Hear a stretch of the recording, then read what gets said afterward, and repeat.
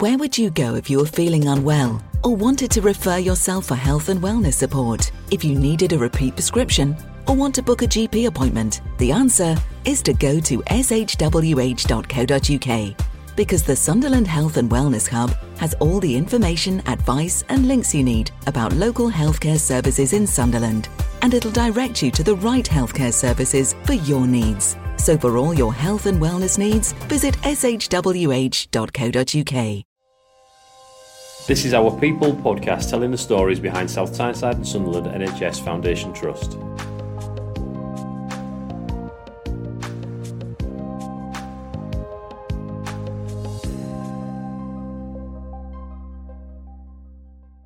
Hello, I'm Fiona Thompson. I am a Communications Officer with South Tyneside and Sunderland NHS Foundation Trust, and I'm delighted to be joined by Claire Boylan and Chris Cairns, and we are recording from the Alexandra Centre in Sunderland Royal Hospital, so we're going to go into a bit of detail about what happens here. So Claire, why don't you kick us off with telling us a bit about what your role is with the Trust and what it involves? So I'm an elder life specialist practitioner. I work with the Delirium and Dementia outreach team at the Alexandra Centre, and we assess patients 65 and older who are admitted via the emergency route who have cognitive problems at Sunderland Royal Hospital, whether that's delirium, dementia or underlying cognitive impairment. We provide advice and support to patients, families, carers and staff about delirium and dementia, and we also provide education. What sparked off your interest in working in the NHS, and what jobs did you do before you became an elder life specialist practitioner? So I've always wanted to work in the public sector, and I was torn between being a paramedic, a police officer and a nurse, but I was also unsure whether I had the confidence or attributes when I was younger to do any of the jobs. So I went and studied at Sunderland Uni and got a degree in health studies. Following that, I took a temporary post as a HCA for a few months, but that continually rolled on. So my aim was to apply for nursing at Northumbria, but at the time the trust was seconding, and I was advised by the ward sister at the time, Margaret Campbell, who's no longer with us, to hold off and apply for that. I was successful in the application and studied a PG in nursing at Northumbria, and the only placement that stood out during my studies was my placement on E51, which is a care of the elderly ward. I found working with older people to be very fulfilling and rewarding, and I applied for a job as a staff nurse and was successful. I worked there for about 4 years. I then transferred to E52, another care of the elderly ward, and I was there for about 4 years as well. I applied for a job as a junior sister and was successful. That was a very challenging role, but I really enjoyed it. And then an opportunity came up with D.Dot. They'd been in post for about a year, the guys who worked here, and the role sounded very interesting and varied as well. So here I am 8 years later. And you mentioned HCA there, which is something we talk about. I know we talk about all the time in NHS, but that's healthcare assistant, yes. Isn't it? And that's a role that a lot of people use to kind of start their careers, and they are an integral part of our trust, aren't they? Do fantastic work, and the place would fall apart without the place. them. Yeah, absolutely. They're such an important cog in everything we do. So it's interesting to find that was your way into it as well. And so, Chris, you are in a relatively rare role with our trust, and is it a new role or is it just new to me? Because you wear a purple uniform, that's quite unusual, isn't it? Why don't you tell us a little bit about what this all involves? So this is a new role. I currently work as nurse consultant for older persons. It was a brand new role that I started in February. The role, I believe there's only 3 nurse consultants in the trust as far as I'm aware. There might be one more hiding somewhere, but I don't see many purple uniforms about. My role involves developing strategy for our care of the older departments, and that involves looking at our education programmes, at things and projects that we hope to take forward. I also support the International Nurse Mock OSCE training once a week. I'm hoping to develop some research for the department as well, and we've just recently appointed a Dr. Heather Yem from Sunderland University to assist in completing that. My other aspects of my role is that I line manage the D.Dot service. I also see patients for the D.Dot service, but I also have a clinic every Friday in which I assess people for delirium and possibly dementia and refer on if it's appropriate. So it's quite a varied job role, which I really enjoy. It's very much in sort of my skill set that I've developed over the years, and I'm really enjoying it at the moment. And what was your own route into nursing? So my own route into nursing was that I originally did works experience as part of sixth form in the medical day case unit. Decided I really wanted to work in the hospital, so started volunteering initially on what was F62, which was a care of the older persons ward at the time, Funny enough, actually, it was assisting patients to eat and drink who had dementia. I then moved on to join the student nurse programme at Northumbria. Eventually qualified again, working on a care the older persons ward F61, which was under Dorothy Greenwell at the time.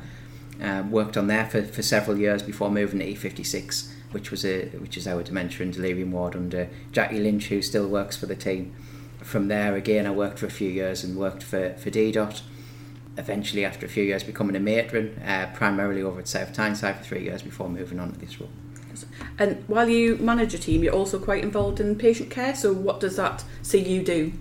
So DDOT provide me with a couple of patients a day to assess, to keep me busy, and I sort of have my own small caseload.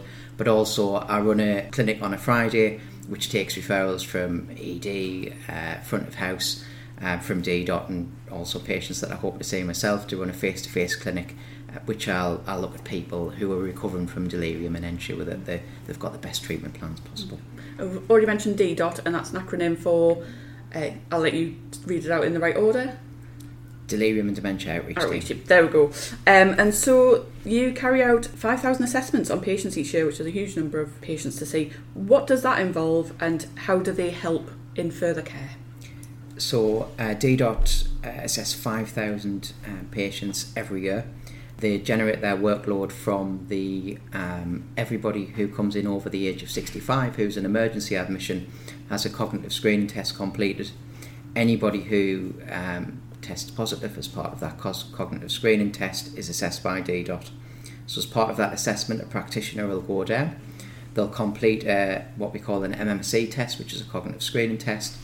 They will look at how the patient's behaving, how they're reacting, how they're presenting, and they will try and identify why perhaps that patient has a cognitive deficit. So is it delirium? Is it caused by being unwell in one way? Is it that they've got a long-term cognitive impairment that hasn't been identified? Or have they been identified as having dementia? And the team will work closely with the mental health team.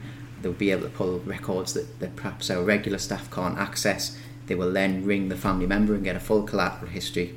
They will then compile all that information into a treatment plan for the patient, whether that's be what type of delirium they have, how we might remedy that delirium, what treatments will help reduce the severity, or whether it's that patient perhaps has an unidentified cognitive impairment or dementia, and refer on to the appropriate services after their admission. This information helps staff recognise whether this is a long-term impairment or something we need to treat, and it also means that we can much more personalise the care that patient receives during their admission. And so is it something that's done for all people over a certain age, or is there something that tends to lead a staff member to think we need to look into this a little bit more detail? So it's for everybody over 65, but the team is ageless, so we will also take referrals for anybody of any age within the trust. So for instance, if we had somebody say who was 40 years old who come in who was confused, ward staff can refer on to the team, and so the team would go out and assess that person. Thank you, that's really helpful to know. I'm sure that's really helpful for families to know as well that takes place. Do you want to give us a bit of a rundown between you what the team does and what those roles involve? So the team does many different roles actually, and a lot of things that happen behind the team. So the most visible role is the practitioner role, in which one of the practitioners will go down to the wards and carry out the assessments that I've discussed. The team also has a big role in education. So they have their really highly acclaimed sensory teaching. The teaching is carried out either in the Alexandra Centre or sometimes in the Education Centre in various places across the ward. The team also runs the Alexandra Centre, and our practitioners have a big role in that, but also our DDOT helper staff. The DDOT helper staff will provide therapy sessions, reminiscence sessions. They will use various different aids and tools. Sometimes it's even something as simple as having a film day for the patients just to sit round and eat round a table. The helpers also go out onto the wards. They will assist with meal times, with eating and drinking, but also with reminiscence sessions on the ward. So it's very, very varied. We've also got Claire, who's sitting opposite, who's brilliant at doing sort of all the PA and the charitable links. So we had the Fans Centre come in recently, who did a lovely video with us, which I've just been told has gone perhaps nationwide. So the role is very varied. It ranges from going out and assessing patients, providing education, developing new sort of projects and things that will help on our ward. It's really varied, and I think the team really enjoy their roles. And the centre itself is really warm and welcoming. I'll take some photographs to share as part of this, but we've got some artwork up that links into kind of all of Sunderland's history, so all the things that we would recognise as people who grew up in the area, so Vauxhalls and Joplands, Pyrex, bins, always used to get lost in bins, and it's got lots of kind of, what would we describe them as? Items that we might recognise from our homes. Yeah, it's like a memory wall. Yeah, it's great. There's loads of things that I recognise in there, but I also recognise from my grandparents' house, for example. Mm-hmm. And I guess these things just spark those conversations with people. Yeah. And it's always very nicely decorated. So we're decorated for the Women's World Cup at the moment, which is a staggering effort by the team, as ever. And the Alexandra Centre itself, where did it get its name from? Because I always thought it was something to do with Queen Alexandra Bridge, but it's something quite different, isn't it? Princess Alexandra? Yes. So Princess Alexandra was a patron saint of Alzheimer's disease. So it was June Lawson, who used to be our matron, who's retired now. We discussed it as a team before we opened, and came up with the Alexandra Centre based on that, for obvious reasons. Yeah, well, I wonder how many people actually knew that was the reason for it, but I think it's a lovely little story. Princess Alexandra's been the patron saint of the Alzheimer's Society since 1990. There we go. So next time everybody passes the Alexandra Centre, we'll know why it's called that. Obviously we're all South Tyneside and Sunderland Trust. So over at South Tyneside we are refurbishing Ward 8. So what is going into that to make it a dementia-friendly space? So the Delirium and Dementia team did audits across a lot of the wards, including South Tyneside, and made recommendations in line with the latest research and thinking of how best to make a ward dementia-friendly. So using that information and all of the research that the team's done in the past, we've made recommendations on how Ward 8 should be decorated. The ward is going to have a neutral sort of pastel colour scheme. Each bay entrance is going to be a different colour. And, these things seem really, really simple, but being able to say to a patient, go to the yellow bay, instead of saying go to bay 3, in which they might not be able to visually see the sign, can make things a lot easier. All of the patient area doors are going to be brighter colours, again, so they're attracted to those areas, and we'll use those areas as where staff areas are going to match the walls. And again, if you haven't seen it in action, you'll think, this is not going to make any difference, but honestly it really, really does when you can say to a patient, go to the yellow door, which is the toilet, and people naturally avoid the doors that are the same colour as the walls. It makes a massive difference. All of the signage is going to be dementia friendly.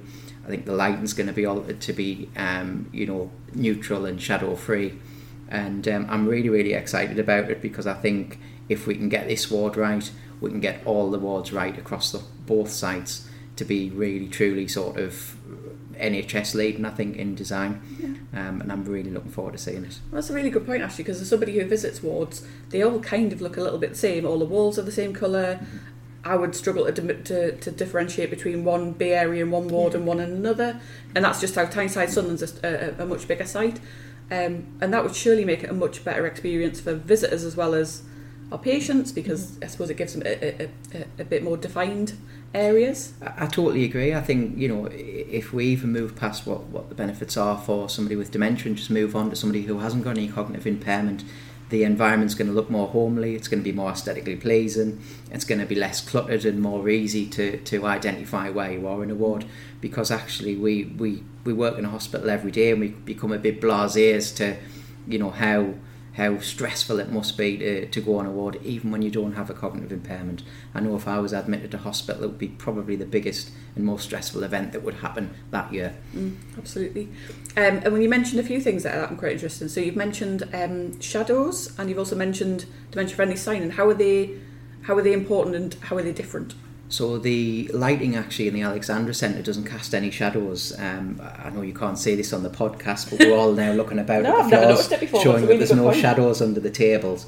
And the reason for that is that in certain stages within dementia, your visual system can be impaired, your identification of objects and where you are can be impaired, and if you have a delirium, shadows can look as if they're animals or snakes or objects. So by minimising shadows, people with dementia can navigate the floors better because they don't see what looks like a black line that they may have to step over. But also people who have delirium, where their visual system again is impaired and they may be hallucinating, those shadows can become real objects or things, and so by removing them it can make the patient less distressed. Oh, that's really interesting, and it seems quite obvious now you talk about it, but I guess when we design these things we don't necessarily think about it. But we've already touched on dementia and delirium. How do we define each of those, and what are the causes of delirium, and can we say what the causes of dementia sometimes are? So delirium is an acute change in someone's presentation, and it comes on suddenly within hours and days, but it can resolve just as quickly in some patients. In others it can take weeks and months, and it can lead to chronic cognitive changes, and some people can be diagnosed with dementia as a result of delirium. Delirium is one of the most common complications in older people and can increase the risk of death, and I think a lot of people don't realise that, and that's why prevention is better than management with delirium, and that's why we do the cognitive screens trying to prevent delirium in those people with underlying cognitive problems and dementia. People with delirium can present, like Chris said, confused, disorientated and agitated, or on the flip side, quite lethargic and sleepy. And there's different subtypes of delirium, so people can be hypoactive, where they're sleeping, they're lethargic, they're not getting up and moving. It puts them at risk of lots of different complications such as falls, pressure damage to the skin, malnutrition, dehydration and things like that. You've got a hyperactive delirium. Someone might be distressed, very agitated, difficult to manage their behaviour because they're not living in reality. Like Chris said, they have hallucinations and delusions and things like that. Or you can get a mixture, so people can be throughout the day be hypoactive and then hyperactive as well. You can get quite a florid delirium as well, where people are hallucinating, and there's a lot of reality distortion there as well with people. So it can be really, really detrimental to the person. Well, I know as a family member who experienced an episode of it, and I've also come across it in news stories as well, because sometimes it crosses over into where police are called because people are upset, they think people have broken into their homes and all sorts of things that that could genuinely happen, but in certain circumstances it hasn't, and it can be really concerning for somebody who's looking on. What are the telltale signs, and what do people need to do? People need to look out for the symptoms of delirium, because it can be, like you said, really frightening and distressing for the person and their families watching it as well. So it's a sudden change in someone's behaviour. So if someone suddenly changed their behaviour, that's a telltale sign that someone's delirious, as opposed to dementia, where that's a chronic problem that'll progressively get worse. It won't get any better. So looking for those signs and symptoms of delirium, it's a sign that someone's physically unwell, something's wrong with them, and there's lots of different things that can cause delirium. Serious illnesses, infections, medications, constipation, people wouldn't think, dehydration, malnutrition, and just the hospital environment. Like Chris has described the environment to you and what problems can cause delirium during admission, and just having a change in the environment, making it clutter-free, more aesthetically pleasing, calmer as well. Hospitals are very, very, like Chris said, stressful for people. They're quite overwhelming places. Yeah, they're very overwhelming. There's a lot of noise, there's a lot of distractions, there's a lot of different people that people might not recognise, and that can be very distressing for patients as well. So it's about your approach to the person, how you're speaking to the family and carers and educating them about what delirium is and how to calm a person down, involving family and carers in the care as well, getting them to come along, because they know that person better than we do, and they can 9 times out of 10 calm a situation down when someone's hallucinating and in their mind this is really happening, and it's very, very hard for us sometimes to calm people down. And I think that's why the introduction again following the pandemic of the carers passport's been very, very, very beneficial to our patients and a lot of other patients as well. We're going to have a bit of a chat about the carers passport later on. I'm really, really pleased you brought that. But also dementia as well, what kind of telltale signs do we need to look out for in our loved ones and also in ourselves, I guess? What is there a bit of a list you would So the risk suggest? Factors for dementia is smoking, drinking a lot of alcohol, unhealthy lifestyle, lack of exercise. They're some of the risk factors that put you at risk. People are living longer as well. People are living much longer due to fantastic healthcare. So the symptoms to look for with dementia is loss of memory, and it's not just loss of memory as well. It can affect your language, problem solving skills, and the inabilities to just think and do things that every other person can do. It's, like I said, a chronic cognitive problem that will progressively get worse, and the most common forms of dementia are Alzheimer's disease and vascular disease. There's lots of different other forms of dementia, but those two are the most common forms. What kind of physical signs do tend to show with both of these? So I think in terms of physical signs. Yeah, so physical. So what kind of does dementia have any kind of like physical giveaways? And same with delirium. Is there something that people need to look out for? Or is it really just not that simple? It isn't always that simple. It can affect such a wide variety of functions within your body that the symptoms can be different from person to person. So some people don't always suffer overtly with the memory loss first. People get disruptions in the sleep, for instance, is sometimes an early signs. Some of the research shows now that actually people start developing dementia 15, 20 years before they show overt sort of signs that the family would notice. There's all sorts of research. There's things to say the way you walk can predict whether you're going to get dementia, that actually once you've had dementia that you can predict what type of dementia by the way you walk. But I think what really is important to look out for with dementia or delirium is if there's a change in your family member, particularly with dementia, it's much more slow. Is that person getting that little bit more forgetful? When they're took out of their element, do they cope much less well than they would have previously? Some people will go in and the first symptom is, my dad's forgot how to use the microwave or the TV remote, or he can't use the skybox as well, and those things seem really, really simple, but actually that might well be the first signs for dementia. With delirium, it tends to be more of an acute change. So if somebody wakes up suddenly very confused, I think when you're a little bit older, people seem to write off increased confusion as, oh well, this person's 85 years old. It's sort of, I wouldn't say normal, but it's wrote off a lot more. It's kind of expected when you get older, isn't it? If I woke up suddenly confused tomorrow, I'm 36, 37 next month, people would think it was an acute medical emergency. I would be rushed to hospital. Why have I become confused? People would be doing CT scans and all sorts of tests on why somebody who was physically healthy the day before has become confused. But when 85-year-old Bill or John comes into hospital suddenly confused and they're 85, there doesn't seem to be that sense of urgency out there in the community. And I think initially, before we did a lot of the education within the trust, it wasn't necessarily taken as seriously as you would hope. But actually, that's not the case. It is a medical emergency. It actually has an increased rate of mortality for delirium. So it's something we should absolutely take very seriously. How do we treat delirium then? Is there some kind of medication, or what do we do to actually get to the...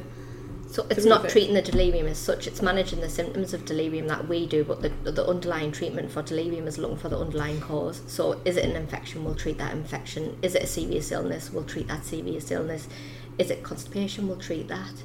Is it because they've been for surgery and they've had anaesthetic? That can cause delirium as well. So it's managing the after effects with us type of thing, but looking for the underlying causes. So you need to play detective almost, don't you? Yeah. And if it's not already been addressed, then we can address it and speak to the teams on the ward to put a management plan in place and how to manage that delirium. Okay. And we've talked a little bit about the Alexandra Centre, but what do we do to get our patients physically moving and thinking and being a bit more active? What kind of activities do we provide? So both dementia and delirium can be quite detrimental, as we've said, for our patients' well-being and lead to complications such as, we've said, falls, dehydration, malnutrition, skin breakdown. And that can increase a person's length of stay in hospital as well, and that in itself is detrimental to the person. So our hospital are like programme assistants. You'll see them around with the pink t-shirts on, fabulous. So they provide cognitive and functional therapies in the Alexandra Centre to the patients. The cognitive therapies include reminiscence and talking about life stories. Those are particularly aimed at people with underlying cognitive problems and dementia, as the focus on the person's long-term memory, as people are likely to have a better long-term memory with dementia than they are a short-term memory. Other cognitive therapies that they do are reality orientation, and that's very, very important for delirium because we want to get that person back to their baseline, as well as patients with dementia. We want to get them back to their baseline, so reality orientation is very, very important for our patients. The guys also do quizzes and games, and all the exercises that they do target specific functions to improve cognitive abilities. It's also very important to keep active during admission. The team encourages patients to get up, get dressed and keep moving whilst they're in hospital. Chris might talk a little bit about the end PJ paralysis movement afterwards, because he's done some work on it recently. A lot of research shows that in admission to hospital there's a decline in older people that perform routine activities such as getting dressed, bathing and toileting, and those changes can lead to a loss of independence and the need for long-term care, which we don't want. We want patients to go home, be in their own home, their regular routine and things like that. So the team provide functional therapies. They do group exercises, sit and be fit, lots of fun things, getting them moving. And they also use, there's free physiotherapy sessions that are accessible on the TV via Hospedia, if people want to tap into that as well. Yeah. And I know I've seen the game sessions and the film sessions in action, and as somebody who's super competitive, I love playing the games, but also it's just really lovely to see the patients sitting around watching the shared experience with a film, for example. And it kind of gets them off the ward and changes scenery and socialisation and isolation. A bit of normality as well. Yeah, and normality. You wouldn't think that people are isolated in hospital, but they are. They're by themselves for a lot of time with strange people, and bringing people who are like-minded together as well. We try and structure our therapy so we get people who have the similar dislikes and likes together, and people just are very much more animated than when they're out on the wards. We had a student session, a teaching session a few weeks ago, and a few of the students that shadowed us and sat through a session on the ward. The patients were all from E51. The patients were quite low in mood on the ward. They weren't really interacting, they weren't really communicating with ward staff. They come round here, they did a fantastic therapy session, they got back to the ward with the students, and that's all they chatted about for the whole entire day. So it shows you the positive benefits of what the helpers do here. Because I'm sure one day kind of seems like the next sometimes when you're in hospital for a while. Yeah, and that's why people are disorientated. They don't know the day, the date, the time. We have our orientation clocks on the ward, but it's very, very difficult. People can easily become disorientated. If you took all of my devices away from me, I wouldn't be able to tell you. I only know the date because it's written down on a piece of paper for me in the morning. And the other thing is you're pretty good with tea, coffee, treats on this in the centre. Improving nutrition and hydration is really, really important. The helper therapies are based on a programme, and it looks at multi-component therapies, which we've discussed, the cognitive and functional ones, but single component therapies, and that's pretty much maintaining hydration and maintaining nutrition as well.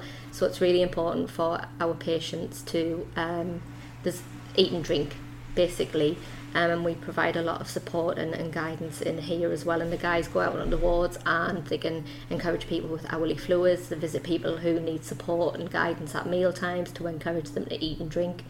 And we provide a lot of snacks, different things that you might not get on the ward. We used to do Fruity Friday, so we'd buy, and we can't wait for the stall. So on Friday, it's going to be the first time since reopening in March that we do Fruity Friday. So we've got the stall down near maternity, so we're going to go get lots of fruit. We've got a file, and it's about tasting the fruit, telling us what they were, memories. It invokes memories from childhood and things like that. We try and sometimes get something that's a little bit more exotic as well. So it's not only about it's a cognitive therapy session, it's encouraging nutrition and hydration because there's a lot of water and fruit as well. So we try and buy those type of fruits. And the chances are, if you're sitting having a chat, you'll be watching the film, if you're playing a game, you're more likely to have a cup of tea and a biscuit, or definitely. Because it's just kind of part and parcel of us taking a break. And you've also mentioned the fruit and veg stall, so that is a new initiative by the Trust.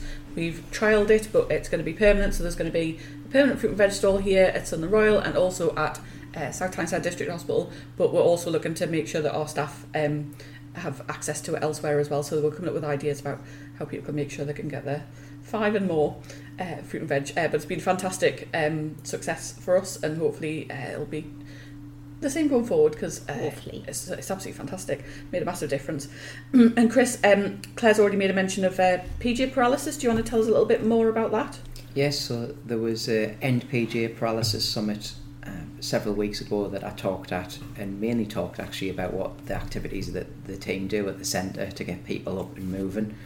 But NPJ paralysis, the initiative really is that when somebody comes into hospital, if you remain in bed for any length of time or remain in your chair, you actually lose muscle mass and lose ability to mobilise. It's particularly more pronounced the older you get, so it's very, very important for the people that we look after that they're up and moving and walking to the toilet or moving about the ward as much as possible. So the NPJ paralysis summit talks about ways in which to get people to mobilise. One of the initiatives the Trust has took up that I believe was headed by Rob Common was the Rise and Shine game, which involved having sort of a box and some tokens and various things that would get patients up and moving to, out of the bay into the nurses station, but on top of that also socially interacting with the staff while they were moving about, because it's very, very important that we do everything we can. And actually by carrying out something like the Rise and Shine game, you can do it without really having to make a conscious effort to do so, because the patient wants to get up and be involved and engage with the staff and I suppose break up the monotony of that day. And that's a sort of fun way to incorporate that movement and reduce the negative effects of. And we'll be sharing some more details about the Rise and Shine game because it's something that we've helped develop with artist Bob Ollie, and we're hoping to market it basically so others can benefit from it too, which I know there's been a really a great deal of work going into that. And I know that I've seen it in action, and it's great just to kind of give our patients something to focus on. Yeah. And get them up and about a little bit. And I suppose with the NPJ paralysis, when we're all feeling ill, and sometimes it's lovely to have a day in your pyjamas and just catch up with yourself, but if you're dressed and ready for the day, you are ready to get stuff done. More motivated, aren't you? And I know I had a relative in hospital recently. He went in for surgery, and when I went in, he was dressed both times, and he was ready to go home basically because he wanted to go home. But I think he just felt a sense of pride and kind of. He felt himself in his own clothes rather than sitting around in his pyjamas. So I guess it kind of depends on the circumstances for each patient. But I knew when he was dressed, he was all right. He was doing okay. And I know that a lot of the work that you do is focused on being the link between families and carers and the hospital. So how do you keep them up to date with their loved one's condition, and what do you do to support them? So we speak to all of our patients, families and carers initially on admission, and we keep in regular contact with them throughout the admission because we routinely review our patients as well. We follow our patients up in our clinic if they've got an unresolved delirium, and we speak with the family members during that clinic as well. We run a telephone clinic as opposed to Chris's face-to-face clinic because that worked quite well during the pandemic for our patients, because a lot of our patients would forget they had a clinic appointment, and we now write to the patient and the families find out that they've got an appointment and they can be there during that appointment as well. There's lots of reasons why people can't get to a face-to-face appointment, so it's about giving a lot of variety to people. We'll have an information area out the front at the Alexandra Centre. There's tons of resources there. It's for staff, patients, carers, families, so anyone can come along. If you've got any questions, just chat to us.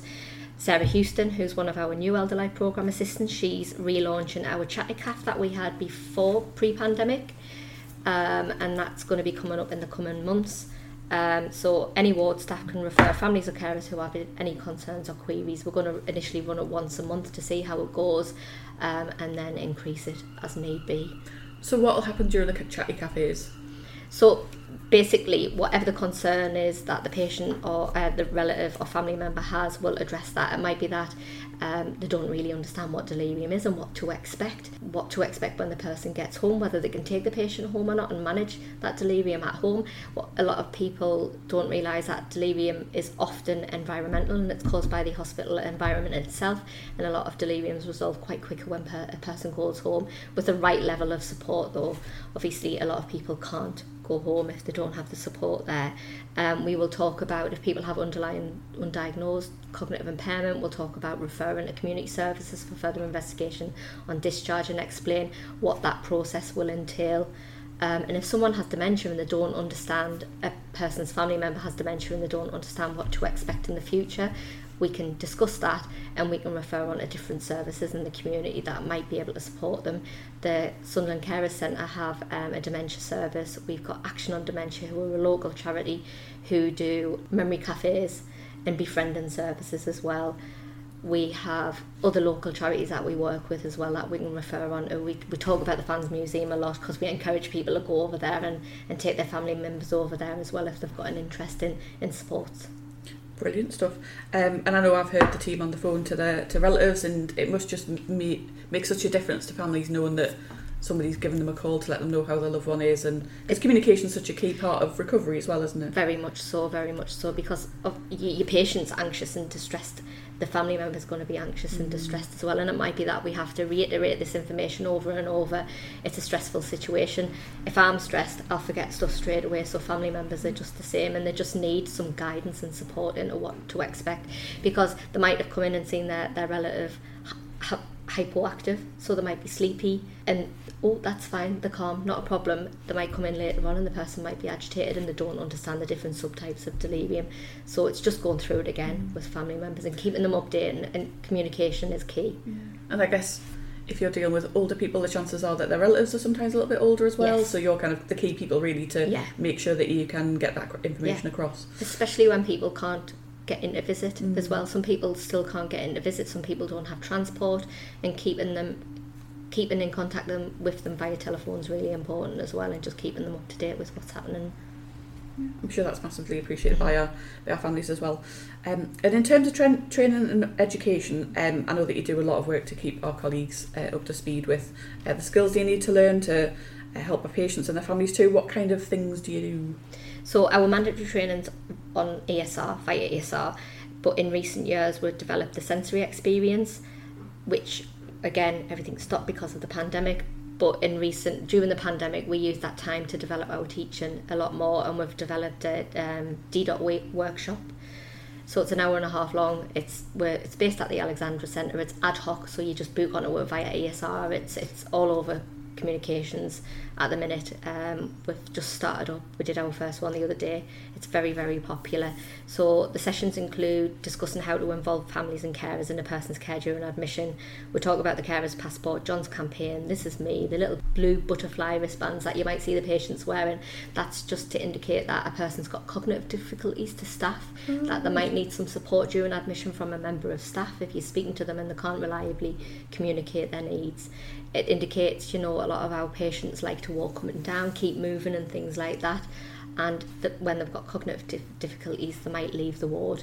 If a staff member, you see that a person wearing those wristbands, you can see that they're a patient and not just a relative or someone visiting. So the purpose of the D.Dot workshops, it helps staff gain an insight into how sensory deficits, cognitive difficulties and dexterity problems can cause great distress to patients in hospital with dementia or delirium. What we hope is that by personally experiencing the struggles people have, that our staff will better understand the stressful time experienced by their patients, and as a result further emphasise and support them with respect. I know that Harry and our team helped film a session the other day when you were doing the sensory sessions, and I saw a little bit of it, and just within those few seconds I could tell how overwhelming it must be for patients, because you really do a fantastic job of showing how many things are going on all at once, and it must just be so hard for patients, anybody really, to kind of deal with all these things. But when you are suffering from dementia or delirium, both, it must just be so much to kind of take in. It is.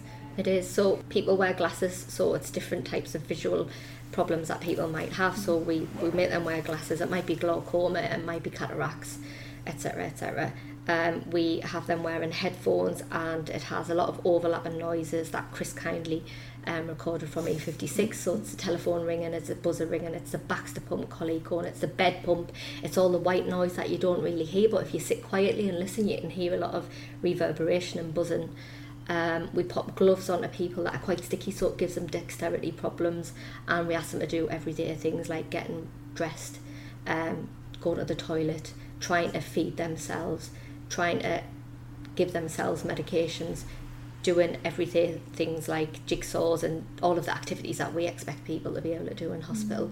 And it just gives people a little bit of an insight into what that person might be experiencing in a hospital, and in turn the member of staff might be able to empathise on how that person is managing during their admission. Because we're all in a rush. I suppose it's easy just to be a bit... We're all capable of it. Yeah, exactly, but that must just be really tough for patients, and also I suppose it just shows how you need to help them, or how our family members might feel in the same situations. But we also link in with quite a few others. So how are they involved, and how do we help each other? You've already mentioned the Fans Museum and Actor and Dementia, so I don't know whether you want to tell us a little bit more about how we team up and make a difference. So the Fans Museum, explains itself. They come here, they do sport and memory sessions with our patients. They get a lot out of those sessions. You've seen it yourself the other day. The patients were not very chatty at first, and everything got going, and you couldn't shut the patients up after that. So it brightens their day up, it improves their mood, it enhances their well-being, and they get a lot out of it. The patients didn't stop speaking about it. After the both sessions that we've had with the Fans Museum, family members have contacted us to thank us for it as well. That's brilliant. That's lovely, because it brought in all sorts of stuff. There was like football tops, old football boots, old studs, actual trophies that have been won by teams.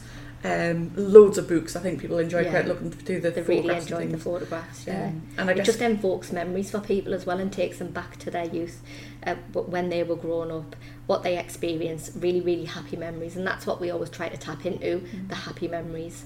And I guess it's a subject matter to get people started on, isn't it, rather than just what did you used to do work-wise and things. That's probably going to be quite hard work for them to think of, whereas you're giving them kind of material to talk about, aren't you? Tactile therapies are very, very important for our patients, touching things. What the helpers do, it's a low-tech, high-touch therapy that they do, so tactile touch really goes a long way with patients who respond very, very positively 9 times out of 10 to that. Good. No, it was an absolute joy to see, and the Fans Museum volunteers did an absolutely superb job. They are fantastic. They know their stuff, don't they? They do. They are just walking fact files of information, and we're so good with the patients as well. Yeah. It is a real task to sit down with a total stranger and have a chat sometimes. It is. Especially in a hospital setting as well. Which I suppose the Alexandra Centre kind of helps get around that, because it's more of a kind of community centre feel, isn't it? But they do fantastic work, and I know that we'll get them back soon, hopefully. Action on Dementia is a local organisation. What do they do to help support our work? So Action on Dementia are a local organisation, and they rely on charitable donations for a lot of their work. Pre-pandemic, again, they used to do therapy sessions in here, and it would be very similar to what the girls do in the centre as well.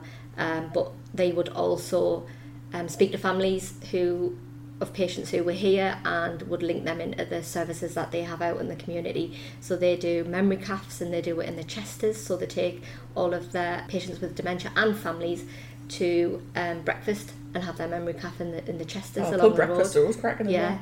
Fantastic. And the people that they help really benefit from this, and they provide a lot of advice and support to families as well, and the person with dementia. They also do a befriending service, and that went telephone wide during the pandemic as well. So they're a fantastic service and deserve a lot of support as well. And we're hoping to get those guys back soon as well, start up our therapy sessions again. Yeah, it's really lovely to see the centre kind of filling up again, and having things. It'll be even better when there's even more on, because I know it'll just keep the patients really busy and give them so much more support. And we also use the This Is Me leaflet from the Alzheimer's Society. Chris, why don't you tell us a little bit about what that is and how it's making a difference? So the This Is Me leaflet involves gathering information about a person, so it can be the likes, dislikes, what they like to be called, what food they like to eat, all the things that really in a day-to-day life we class as very, very important, but that doesn't necessarily seem to translate or when you're admitted into hospital. So as part of an initiative actually that's been going on for some while, but the latest sort of iteration where we're going to relaunch it really after COVID to try and bring the use of that document back into the fore, is that we now have an electronic submission of the This Is Me on our website. We also have an email address where you could submit This Is Me or similar documents. So for instance, care homes use similar but different documents about patients' likes and dislikes, and the hope is that the team will receive that information. They will now be able to upload it to our electronic systems, which will be part of the patient records. The team will also translate it onto the various wall boards on our wards, so that information is straight at hand there for the nurses. And the hope is that having information such as what is the person's favourite food, or even what job they used to do, will help not only increase dietary intake but also conversations and socialisation with the nurses, because knowing somebody's been a miner or a footballer or a glassmaker can give you a point of sort of initiation for a conversation, and I think it'll make a massive difference to the organisation.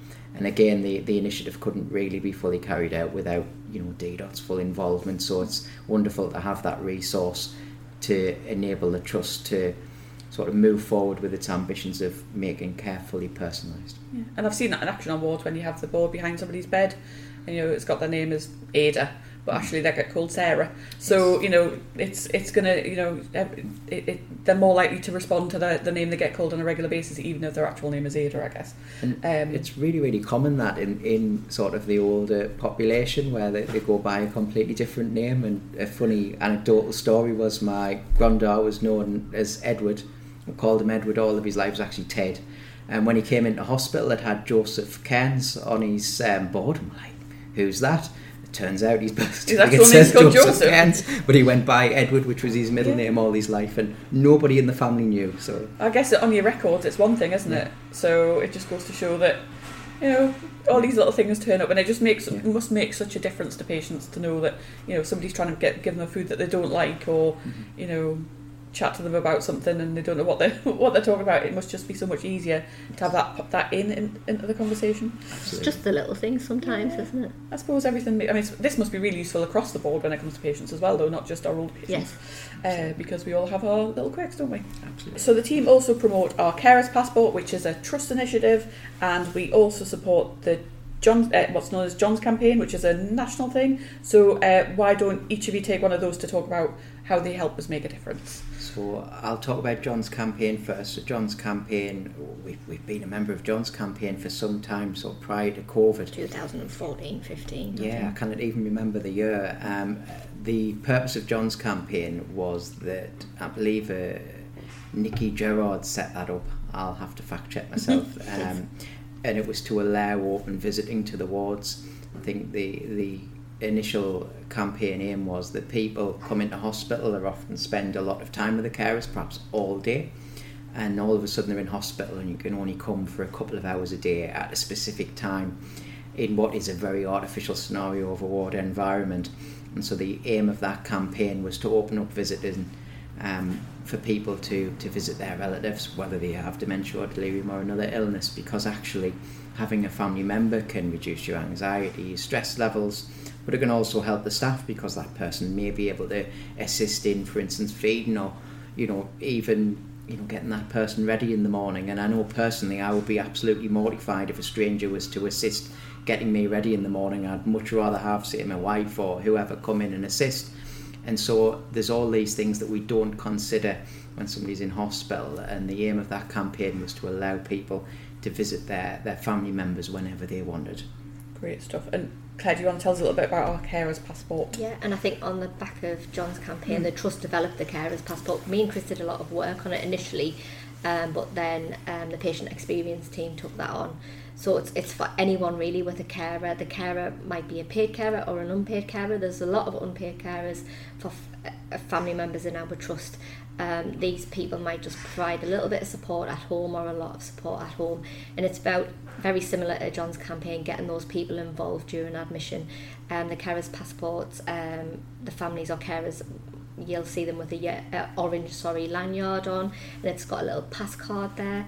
All of the Carers Passports can be obtained from the patient experience team. A lot of our wards have their own Carers Passport boxes, and it's about being open and getting the people in to provide assistance. A lot of people think care is just physical care, but it's not. It might just be sitting keeping someone calm who's got a delirium or dementia, who might be a bit distressed and unsettled during their admission. It might be assisting, like Chris said, with diet and fluids. It might be doing the therapeutic part of it and physically giving care as well. And it covers the admission 24/7, and it's been, I think the uptake's been quite good following COVID. Like Chris said, you get a couple of hours visiting a day. That's not sufficient for some people, a lot of people, and it's not just for people with delirium or dementia, it's for anyone across the board, people with learning disabilities, anyone at all. Yeah, and we need to do a podcast about the Carers Passport, because I think it's a really important thing. It is in the pipeline, and it would be really good to go into a little bit more detail, but I know our patient experience team have said to me, and I think we'll try to get this across in information we sent out, that some people don't class themselves as a carer and don't realise they're a carer when actually they are. Yeah. And it's just about having those conversations to make sure that people realise, they can play such a huge part in somebody's recovery and rehabilitation. So we'll certainly need to give people a shout out for that. But we also have World Alzheimer's Day coming up in September. So you're working on plans as ever. So what are we going to be doing to mark it? So one of our other new Elder Life Programme assistants, Catherine Russell, she's going to lead that this year. So it's 21st of September. We're going to have another open day. We did have one for Delirium Awareness Day, but we want to get people here to the Alexandra Centre, show them around. So it's open to carers, families, staff, patients, anyone can come along. There's going to be a lot of information stands, a lot of the equipment that we use will be on display as well. We'll have an ever popular cake sale to raise money for our charitable funds. There will be a raffle, a tombola, and lots of fun and activities as well. You can get involved in some of the activities that we do with our patients as well, and we will be showing off our happiness programme as well. Yes, we've got some information to share on that as well, so people will see that. It's like a projector that people can play games on, and it does all sorts of different things that it's really quite amazing, isn't it? So that'll be great. And always a bonus when there's cake on offer. Yeah, definitely. Alexandra Centre is always the centre of all things sweet and sugary. And we also every year run the nightwear before Christmas, and I always love this. Is one of my favourite stories of the year. I loved it when I was a reporter, and I still love kind of pushing out the information. Claire, why don't you tell us a little bit about what the team do and how people can help? So it started many years ago, very small, where the team were just very tiny in their infancy, round on E56 in the back of their day room, and they decided that on Christmas Eve they will buy pyjamas for the patients, so that the same as the rest of us, we all get new, I don't know what it is, Christmas Eve, we all get new pyjamas. I always got mine on Christmas Day. Did you? I always got mine on, what did you? Christmas Eve, Christmas Eve. I must be the only person that didn't get pyjamas on Christmas Eve. Even now at this age, I still get a new set of pyjamas Christmas Eve, So that's where it started. All the patients on E56 got them. Then the team got bigger and developed, and we got the Alexandra Centre, so we thought, we could do this for all of our older patients on our Care of the Older Persons wards. So over the years it got bigger and bigger and bigger, and at the highest point I think we had 2,500 sets of nightwear donated from as far as Canada. Lots of local businesses get involved. Sunderland Empire, the Fans Museum, the Department of Works and Pensions are absolutely amazing every year. And it's not just pyjamas, we end up with everything donated. Toiletries, footwear, daywear, lots of different things that would benefit the patients. And we spread it out trust-wide as well. We share things with maternity, ED, all over the place. And it obviously, the pandemic hit again and we had to stop it, but in the last couple of years we've built on that again, and we're gradually getting there. South Tyneside are involved in the discharge lounge. You can donate anything for South Tyneside at the discharge lounge. Those guys will sort that out over there for you. So we'll be publicising that at the beginning with your help. Yeah, we're gonna try and push it out early this year, because people are more organised than me and do their Christmas shopping much earlier. Yeah. And I think we just need to make sure that people, when they're out getting the Christmas, I know some people are already started, when they're getting the Christmas present, they can stick an extra nightie or a pair of pyjamas or whatever in their basket when they're going round. It's great for the patients as well, because not a lot of our patients have family members to buy them anything at Christmas, and a lot of people are having to wear hospital pyjamas and night dresses and gowns and things like that. And along with the trust present that they get, because the trust buys everyone toiletries, they get their new pyjamas as well, and we make a big deal out of it and take pictures and get people involved. So it's very popular. I've been on a little tour around the wards, and it is like the team dress up. Yeah, as elves, because they are elves.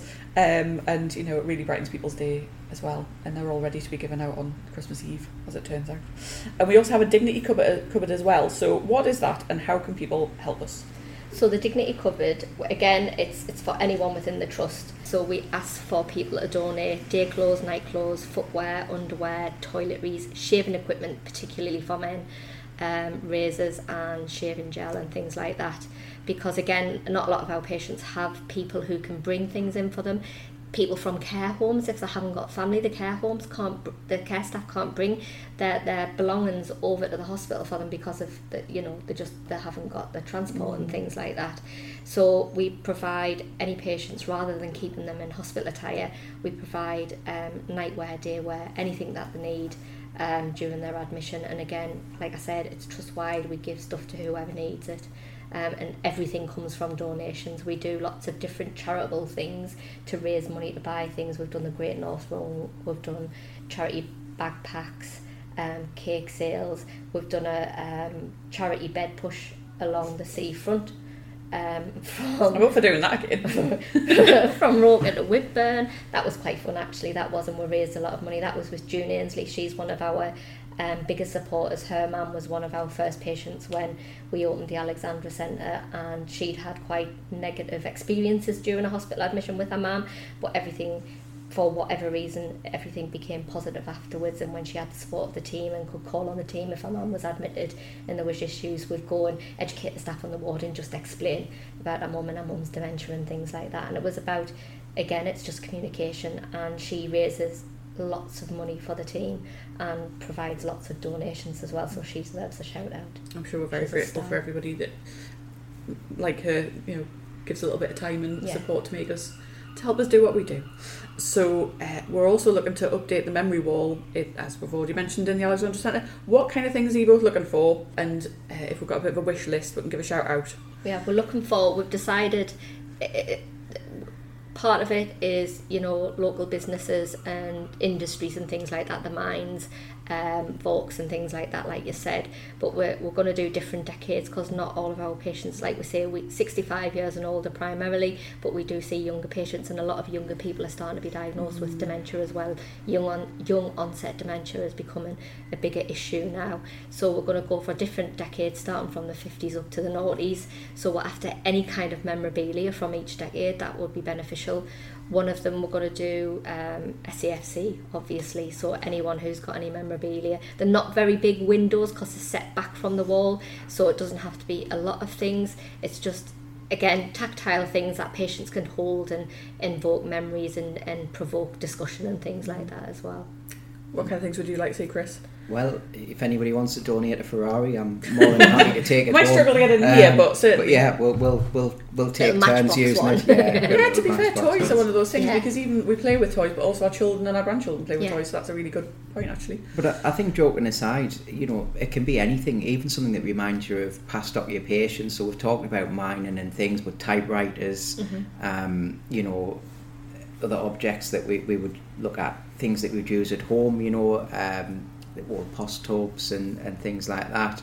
But even if you look at the 80s, a lot of people still who are now moving into sort of the older generation will have lived through the 80s. So, old CDs, hi-fi equipment. Yeah, CDs are old now. Yeah.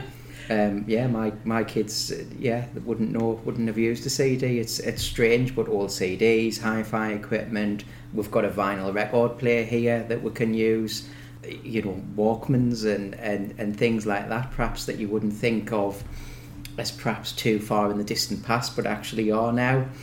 Anything like that, implements that people have used to bring up the children, all nappy pegs and things like that always generate a lot of discussion as well. Really anything, to be honest. You'd be amazed at what can evoke people's memories. Great stuff. Well, I'm going to read out a couple of email addresses here. So if anybody would like to get involved, whether it's the night went before Christmas or a dignity cupboard, or asking if they can gift some items to us, they can send me an email.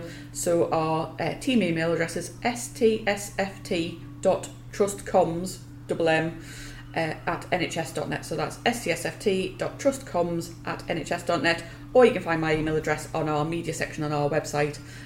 My email address and telephone numbers there, so anybody can just give me a quick shout, and we'll do our best to help them out. Brilliant. Thanks very much. Thank you for having us. Thanks for joining us for this episode of our People Podcast. We hope you enjoyed it. Check out our other stories.